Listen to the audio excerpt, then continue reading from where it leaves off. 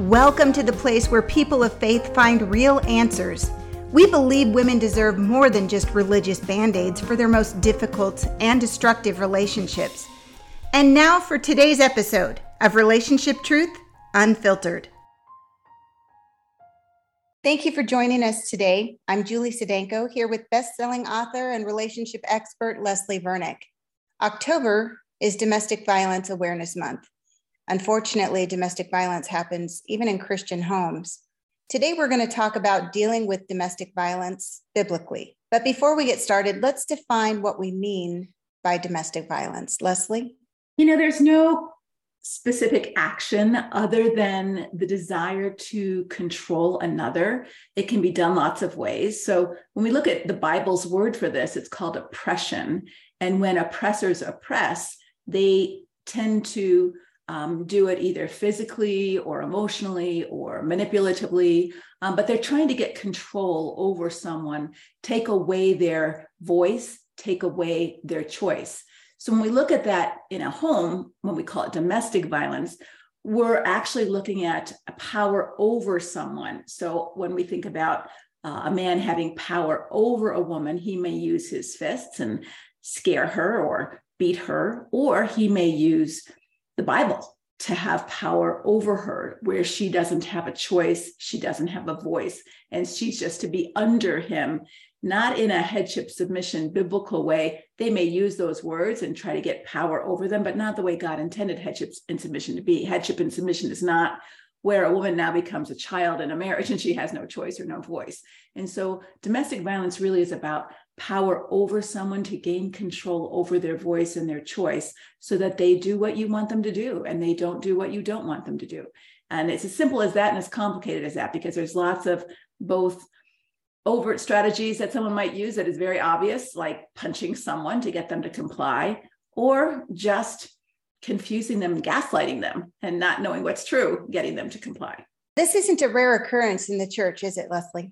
Unfortunately, it's not. And again, if we know what to look for, we can see it more clearly. But 1 in 4 Christian women report being in an emotionally destructive marriage. Now, that may not involve what we would typically think of as violence, hitting, aggressive, beating someone, or restraining them, those kind of things. When we talk about the broader scope of taking away someone's voice and someone's choice, someone's agency to make decisions for themselves, to think for themselves, to decide for themselves, this can be very potent in a Christian home, especially because of the misuse of headship and submission passages, which then give extra authority to the controller's point of view, is that I have God's sanction to have power over you because you are my wife, which then objectifies her to the role of wife versus a person in God's image.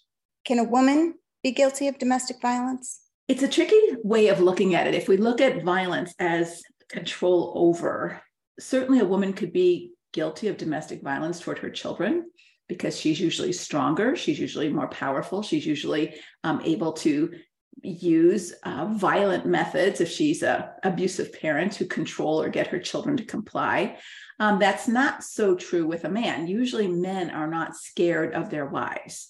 Women are often scared of their husbands. Husbands have louder voices, they have bigger bodies, they have more financial control usually, and certainly more spiritual authority given to them by the church to have control over their family. They're mandated to have control, so to speak, over their family. So a woman can be violent. She can stab her husband or shoot her husband every bit as much as he could stab or shoot her. It's often not to control him. It's often because she's angry at him or she's reacting to something he did or she doesn't like him, lots of reasons. And it's just as lethal, but perhaps the underlying dynamics a little different.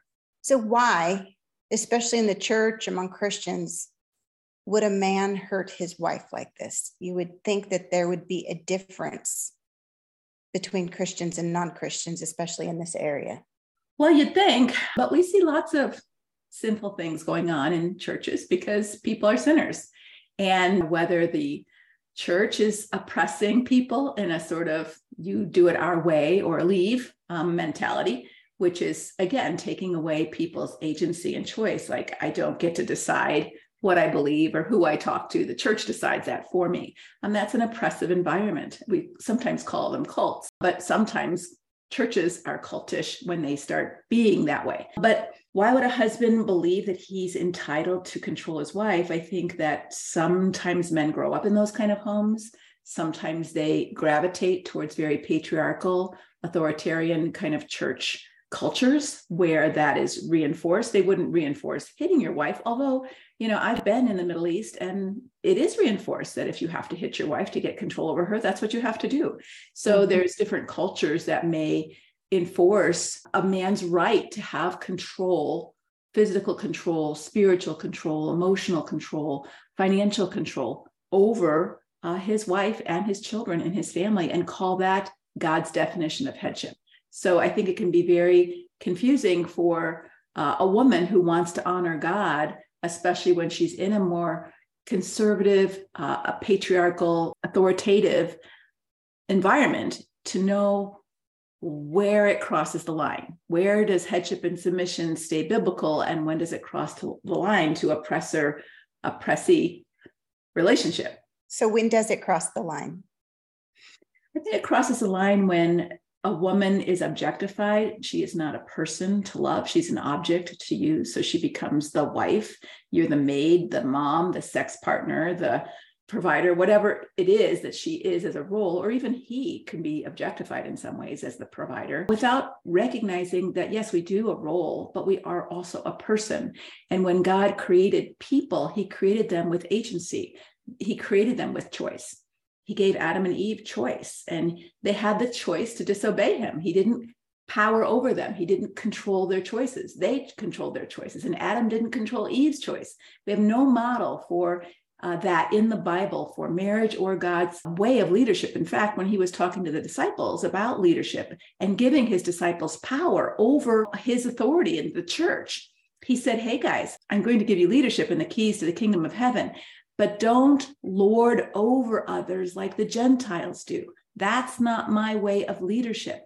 And then he told them, if you want to be first, if you want to be the leader, you get to serve first. That's Jesus's definition of leadership, not bullying people, bossing people around, telling them what to do, shouting in their face that you're the leader and they have to listen. That's not ever a biblical description of leadership, not for government or for households or for leaders in the church. And so when someone takes these passages about, well, God said I'm the head, and that means I get to bully you, or I get to control you, or I get to micromanage your life, that's not a proper understanding of leadership or headship biblically. And also submission biblically is a choice that someone makes voluntarily. It's not something that you're forced into. That's not the word submission. Then it's called coercion or intimidation. So when you submit, you choose to submit. You don't get forced or scared into submission. That's not the biblical word for submission then.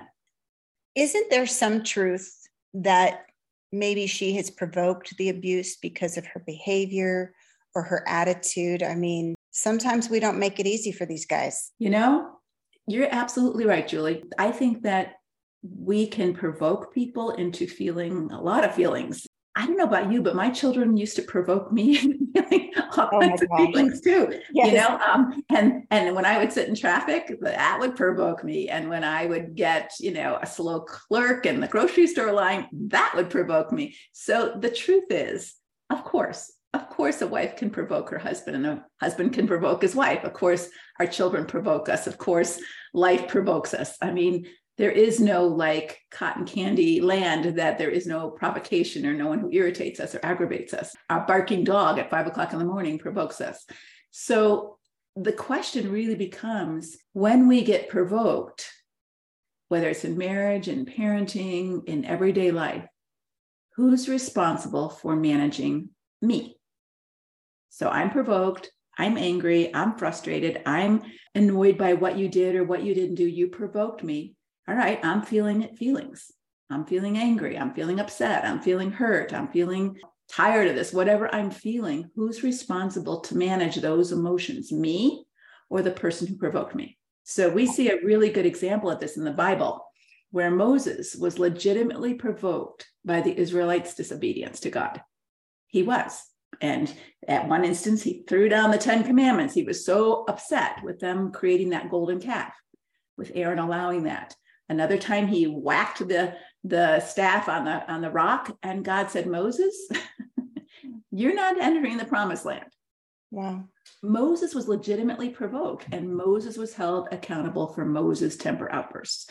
So I think it's really important for us to understand that, especially if we're a pastor listening to this, or we're a women's ministry leader, and we may see a woman who is a little mouthy, a little disrespectful in the way she talks to her husband, all of those things. And that might be a different conversation to have with her, but not in front of her husband if he's been abusive to her, because that really then reinforces his belief that, well, it's your fault I acted this way. I mean, in the same way with adultery, they might have sexual problems in a marriage, but if he says, well, it's your fault then I watch porn, or it's your fault that I committed adultery, we're not serving either part of that equation, because what we're saying is you are not responsible for you. She's responsible for you. She's responsible for your temper. She's responsible for your sex life. She's responsible for how you handle yourself. And that's just not biblical. That's not biblical. And that's a terrible burden to put on another person, that I'm totally responsible for how someone else behaves. So what should a pastor or people helper in the church do if a woman comes and says she's being abused in her home? I think you provided some statistics here, and I think it's really important because these are very real statistics. And I think it's important for us to realize as church leaders, as people who attend church, that domestic violence, including lethal violence, is very real here in the United States. And we often read in the newspaper or hear in the news of a woman or a woman and her children being shot or murdered by their father and husband. And so this isn't something that we should take lightly. Every 9 seconds in the United States, a woman is assaulted or beaten.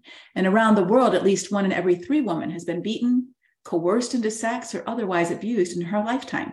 And most often, this abuser is someone in her family. Domestic violence is the leading cause of injuries to women, more than car accidents, muggings, and rapes combined. This is staggering. Studies suggest that up to 10 million children witness some form of domestic violence annually. And let me just say, in that instance, when children are living in a fear-filled environment, even if the abuser isn't directly abusing them, that affects their development, because you cannot grow intellectually, mentally, emotionally, spiritually when you're living in fear. All you're thinking about is, how do I survive? You're not thinking about how to do my multiplication tables. And so it's really important that moms or pastors, especially pastors, who say, well, God wants you to stay together for the children are being harmed in this environment as well. Nearly 1 in 5 teenage girls who have been in a relationship said a boyfriend threatened violence or self-harm if she didn't want to be with him anymore. In other words, I'm going to hurt myself if I can't control you, and you have to stay with me. Every day in the United States, more than 3 women are murdered by their husbands or boyfriends. And, when we think about domestic violence being mutual, like, is a woman domestically violent toward her husband? Yes. But when we look at these statistics for men, it is far less that a woman murders her husband. We hear of it, but not like we hear of it with men murdering women. Domestic violence victims lose nearly 8 million days of paid work per year in the United States. That's the equivalent of 32,000 full-time jobs. And based on reports from 10 countries, between 55% and 95% of women who had been physically abused by their partners had never told anybody, contacted government shelters or organizations, or the police. So the stats that we're hearing about are about half of the stats that are really out there. The cost of intimate partner violence in the United States alone exceeds $5.8 billion per year. 4.1 billion are for direct medical and healthcare services, while productivity losses account for nearly 1.8 billion. And men who as children witnessed their parents' domestic violence were twice as likely to abuse their own wives than sons of non-violent parents. This should break our hearts. This is an epidemic, and this should break our hearts. Nowhere more so than in the church, where God created marriage to be a loving and safe partnership. In Proverbs 31, marriage is described in this way. It says, he trusts her or she trusts him to do them good, not harm, all the days of their lives. And so domestic violence of any kind, but especially where there's injuries and hitting, creates a lack of safety and a lack of trust, completely different than what God's design for marriage was to be. God's design for marriage was to be a place where there was safety and trust for everyone in that family to grow and to thrive. And so as a church, we must recognize where this oppressive control comes in, domestic abuse comes in of any shape, any kind, any form, even if it's financial abuse or spiritual abuse and he never hit her, it's still abuse. It may not be violent abuse, but it's still abuse. Those really are staggering statistics. It makes me angry in some ways because I talk to these women who over and over and over again go to their churches and are told to submit. And that has to stop. Yeah, I mean, I think submission is, let's just unpack submission for a minute. We have a whole podcast on headship and submission. So that will be for another day. But I think that submission is a good discipline. So we don't want to say, oh, women should never have to submit. Women and men in the Bible are called to submit. Submit to one another, Ephesians 5:1 says. Well, what is submission? Submission is yielding your will to another, but it's not your will being taken by another. It's yielding your will to another for the greater good. Not everybody can have their way all the time, right? You can't function as a family, as a church, with everybody saying, I'm right, I want my way. And so part of working in a family or working in a community peacefully is submission, saying, hey, I don't have to have my way. I can give in. But that's something you choose to do for the welfare of all. It's not something that you're forced to do because you're afraid of being beaten if you don't. And so this is really important, that when we teach submission in the church to our children, or when we talk about it from the pulpit, we understand and we teach what submission really looks like, and that it's not just for women or for wives. All believers are called to submit, for example, to authority. All believers are called to submit to one another, and all believers are called to submit to God. And so it's not just a woman's role to learn this. Children need to learn to submit to their parents. Right. Wives may need to learn to submit to their husbands. Husbands may need to learn to submit to their wives once in a while. And so it's not just a feminine issue. It's a humanity issue, that submission is a good thing and it's a good discipline to learn, as is other disciplines. But when the church tells a woman to submit to sinful behavior, right, that's absolutely not what God tells them to do, because he says, submit as unto the Lord. And God would never ask a woman to submit to an oppressor willingly. She may have to yield to an oppressor because he's got power over her. So here's an example where Jesus would say that. In Matthew, when we read the familiar verses, turn the other cheek, right? He's telling them, hey, when you're in the presence of an oppressor, this isn't a friend of yours. This is a soldier. You don't know them. They're forcing you to walk a mile. So you didn't get a choice. You didn't get a voice. They're the oppressor. They have power over you. They're forcing you to walk a mile. He says, guess what? You can choose to walk another mile. The same passage, he says, hey, if an oppressor slaps you on the cheek, and it's an insulting slap, it's a left-hand slap across the cheek, he says, you can choose to turn the other cheek. What Jesus is saying here is not, hey, it's wonderful for you to submit to oppression. What he's saying is, hey, when you are in an oppressive situation, you must remember you have agency. Because oppressors try to rob you of your choice. That's their power over you, for you to think, oh, I'm helpless, I have no choice.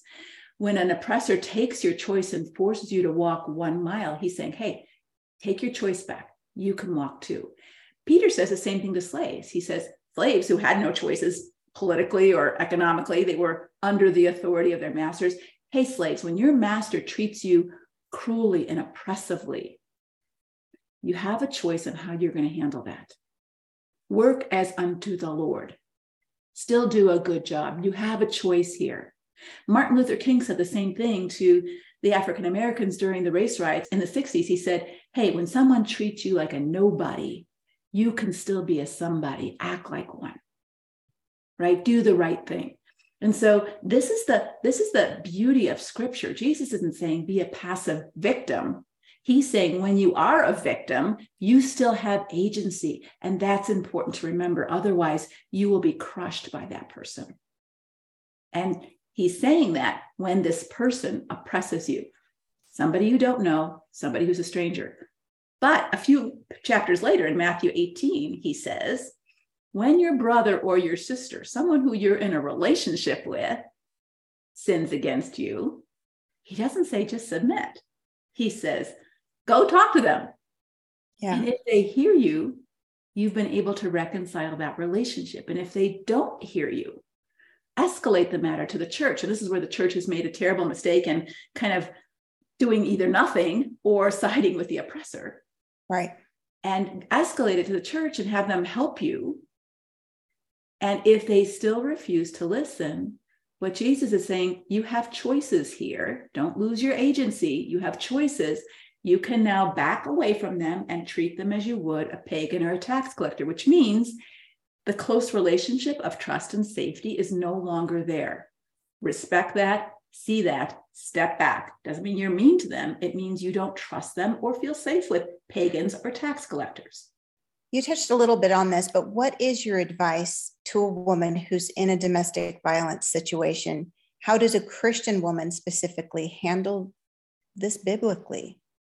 I think this is really a great question because I think there is a lot of confusion for Christian leaders and Christian women, especially because we put such a high value on the sanctity of marriage, that sort of blinds us to the sinfulness that's going on inside of that marriage. Just like we have the high value of the sanctity of the church.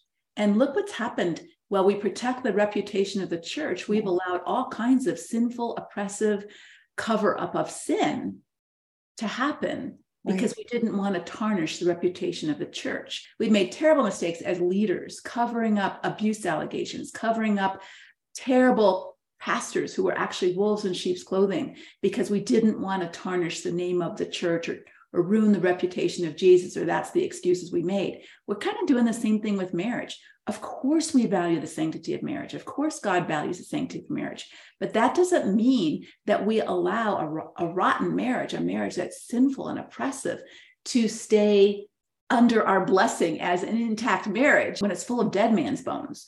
That God calls us to call that out, to speak the truth in love. So the verse that I use to help women navigate through this, if we can agree that domestic abuse is evil, which I think we can. Yes. All right. That it's evil. It's not God's plan. It's wrong. There's no pastor that would say it was okay for him to do this. What they would say is, well, she shouldn't have provoked him, or she should suffer for Jesus. That's what they would say. But no person in their right mind would say domestic abuse is God's way for marriage. So let's all agree that for whatever reason somebody might say they did it, it's always wrong. It's always evil. God never would bless that kind of reaction in a situation. So let's take that verse that Paul tells us in Romans 12:21. He says, do not become overcome by evil, but overcome evil with good. So let's just take that advice that the Apostle Paul gives us on, well, all right, how do we overcome evil? Well, we don't overcome evil by being passive. Overcome is a fighting word. So if he says, do not be overcome by evil, because we can be overcome by evil when evil comes at us, when someone oppresses us, when someone slaps our cheek, when someone forces us to walk a mile, when someone enslaves us, what's going to happen? We are tempted to become bitter. We're tempted to become hateful and revengeful and return some evil of our own, right? And Paul's saying, hey, that's not God's way. Do not allow yourself to become overcome by evil, someone else's evil. But then he doesn't stop there. He says, you do something, you take agency, you overcome evil with what? Good. Well, I think good has been misdefined when we tell a woman it's good for you to stay married to an evil person. It is not good for you to stay married to an evil person and allow yourself to be oppressed if you can help it, if you have choices, right? And you do have choices in this country. You don't have to do that. But let's just look at what the Bible says. What are your choices? Well, the first thing that is good for you to do, it is good for you to get safe. For example, Proverbs 27:12 says, the prudent see danger and take refuge. You know, in the Bible, God gives us a couple of examples of where he values safety over other things that he says he values. For example, in the Old Testament, remember when the 10 spies went on their spying mission to check out the promised land, and they were being hunted down by the people in the city, and Rahab hid those spies in her house, which was a house of prostitution. And when the soldiers came to her door, she said, oh, they went that way. When in reality, when true, she was hiding them. She knew where they were. She lied. Why did she lie? To keep the spies safe. Even though lying is one of the 10 commandments, thou shalt not lie, Rahab was actually saved in that massacre of that city, and she's in the Hebrews Hall of Fame. She was the mother of Boaz. She's in the lineage of Christ because she kept the spies safe. Another example, God values honoring people in authority over you. So we might use that as, well, your husband's in authority over you, so you need to honor him. But when David was under the authority of King Saul, and King Saul began to become jealous of David's ability as a soldier and as a warrior, and everybody was singing David killed his 10,000s and Saul only killed his thousands, and Saul began to get jealous of David, and Saul started to threaten David and want to harm David. God did not tell David, well, just trust me and stay put and I'll take care of you. God told David to flee, and David did flee, and he stayed away from Saul, even though Saul was his authority. Another quick example is in the New Testament. When baby Jesus was born, Herod was jealous, same as Saul, over the possibility that a Jewish king had been born when the wise men told him. And so he was looking for every child under 2 to kill them because the wise men never came back and told him where he was. And God woke Joseph up in a dream and he said, flee. Herod's trying to kill Jesus.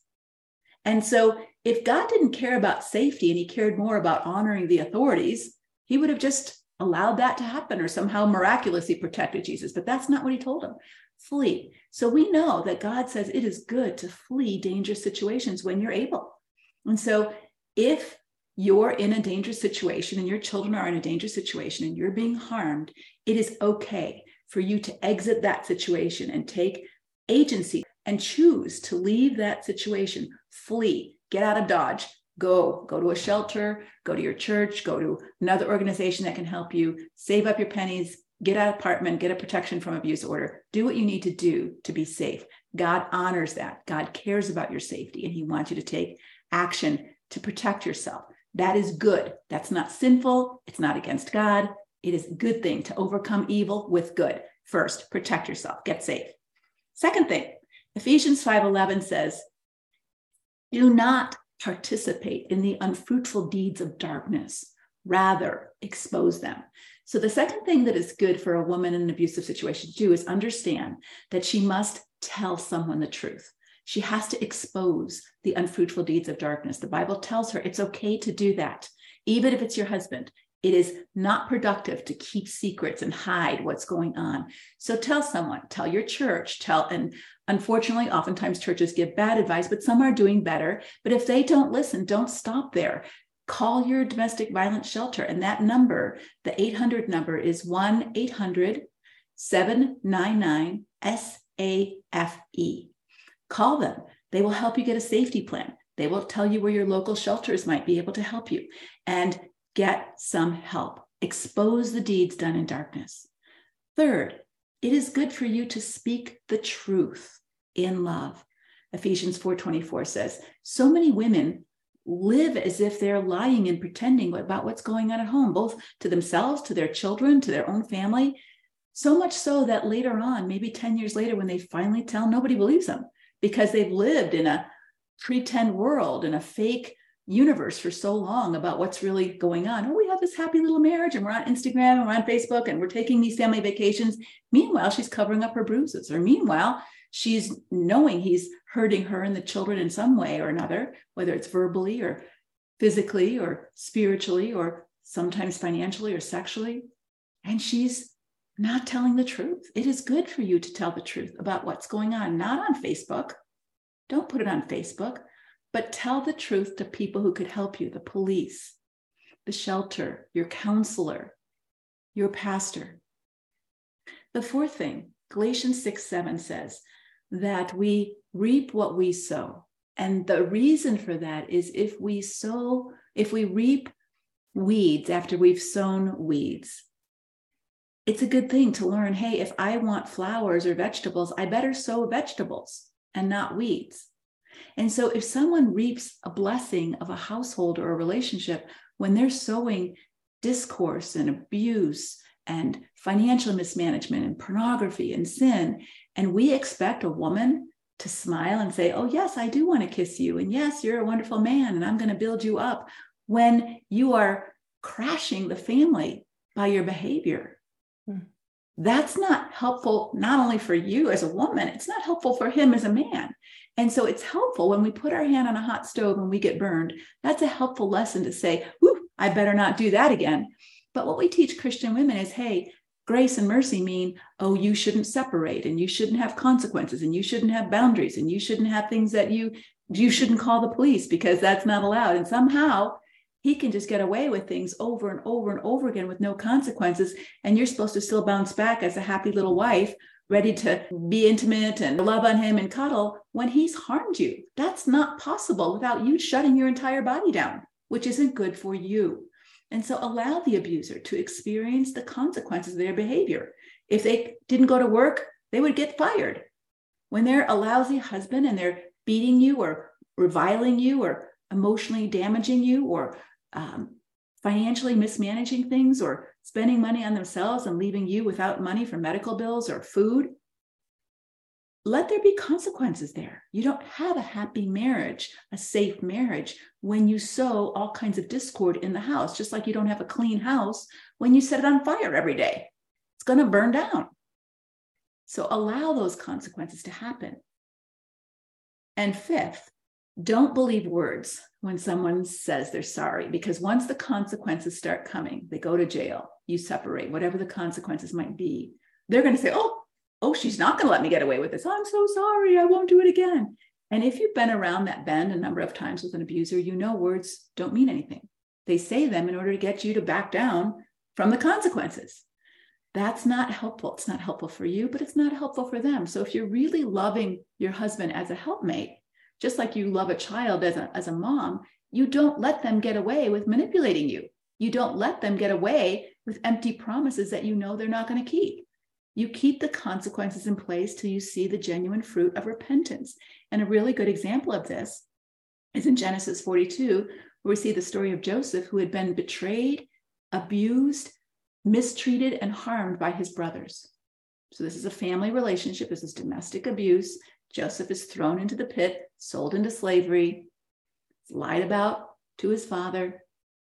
And when Joseph sees his brothers, how many years later, 30 years later, 20 years later, coming to Egypt, and Joseph is Pharaoh's right-hand man, he recognizes them. They don't recognize him. Joseph has grown up. He's not 15 anymore. He's 30. And they don't recognize him as a man. But he sees who they are. Now, here's where he practices this. Do not be overcome by evil. They did evil to him. He did not allow his character to become ruined by what his brothers did. But he did not trust them.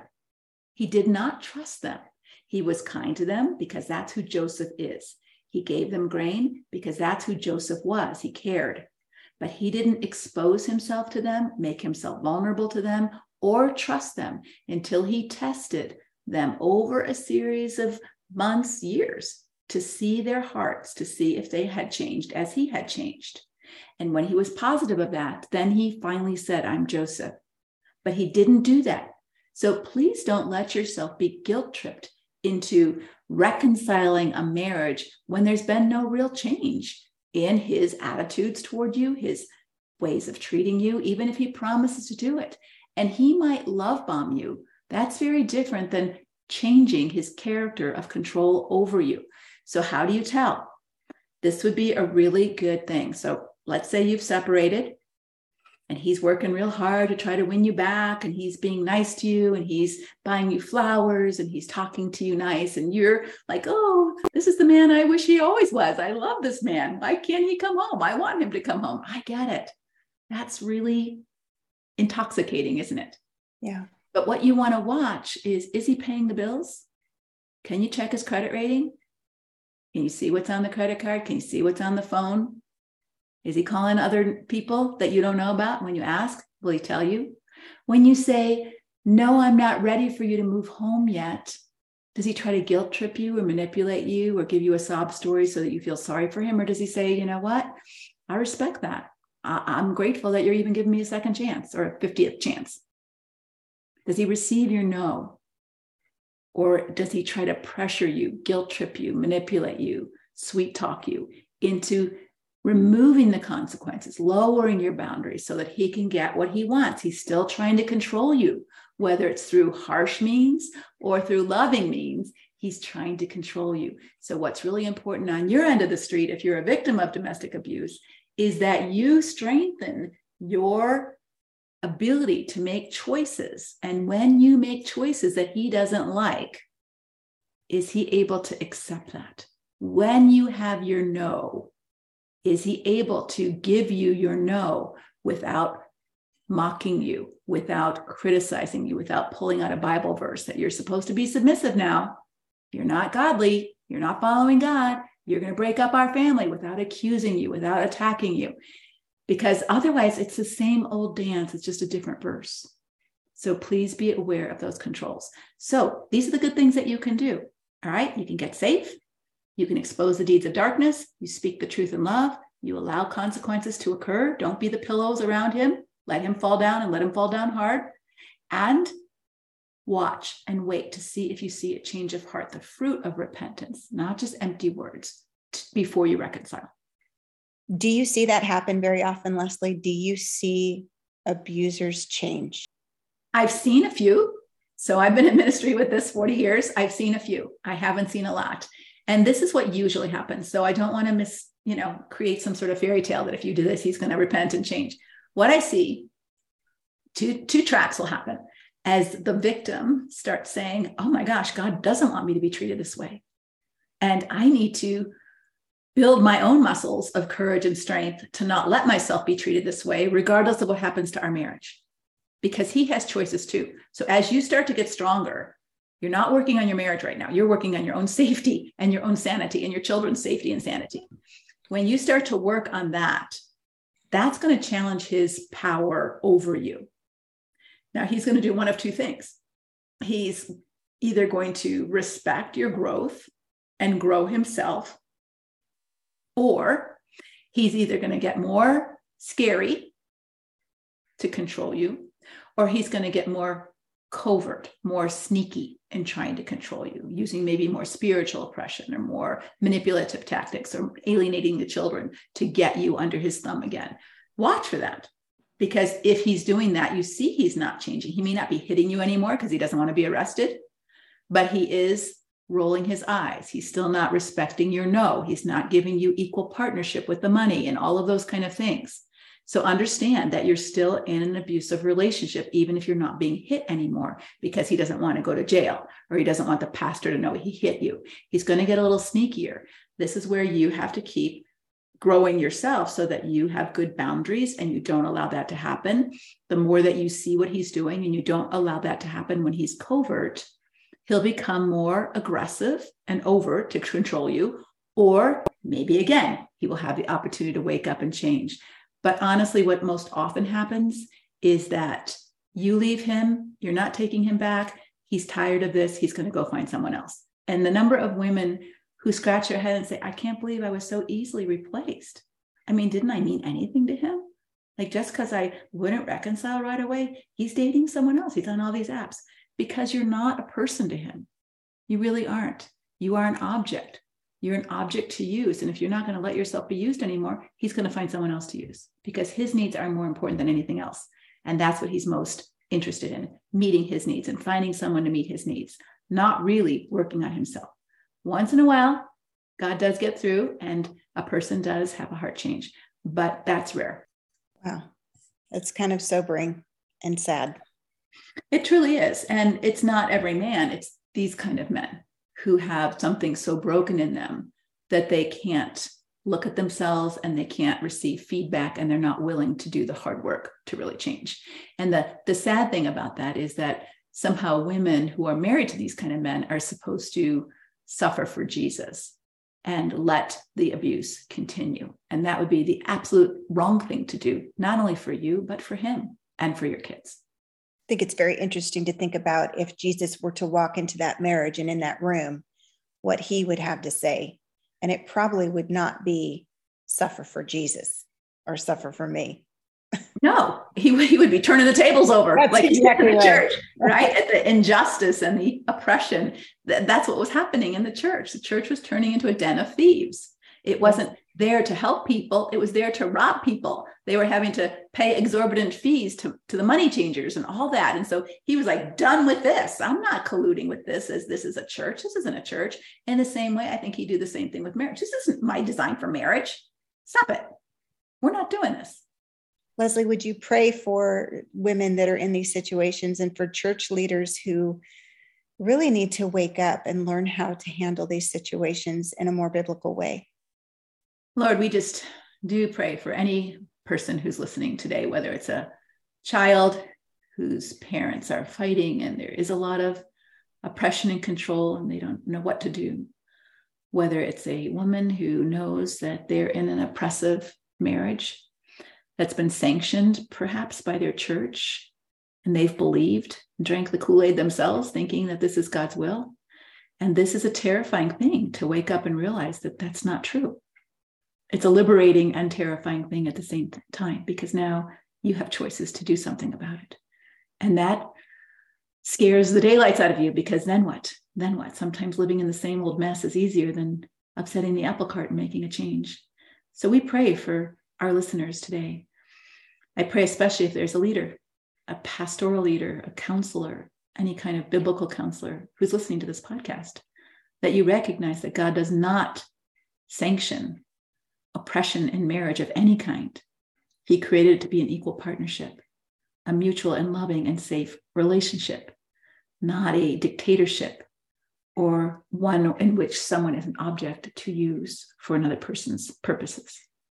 So Lord, I just pray that you would wake us up as friends, that you would wake us up as leaders, that you would wake us up as victims if we are, and that you would wake us up if we're the perpetrators. If someone out there has falsely believed that they're entitled to treat someone harshly because they were provoked or because they didn't do what they wanted, that you would bring them to their knees and see that that is not your way of handling your disappointment or getting provoked by someone.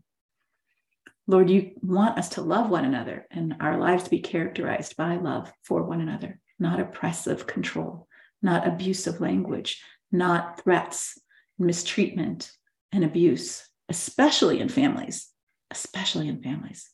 So Lord, we just pray if there's anyone listening who needs help, that she would go for it. They would overcome evil with good, that they would not allow themselves to be infected by evil's poison, so that they become the next generation of abusers or victims. In Jesus' name, amen. Amen. As Leslie said, the first and most important thing you need to do in a domestic violence situation is get safe. Call 1-800-799-SAFE for immediate help. You can also find additional resources at leslievernick.com. Be sure to subscribe to this podcast and leave a review. And subscribe to Leslie's newsletter to stay up to date on all that's happening with this ministry. Until next time, may God bless your mind, your heart, and your home.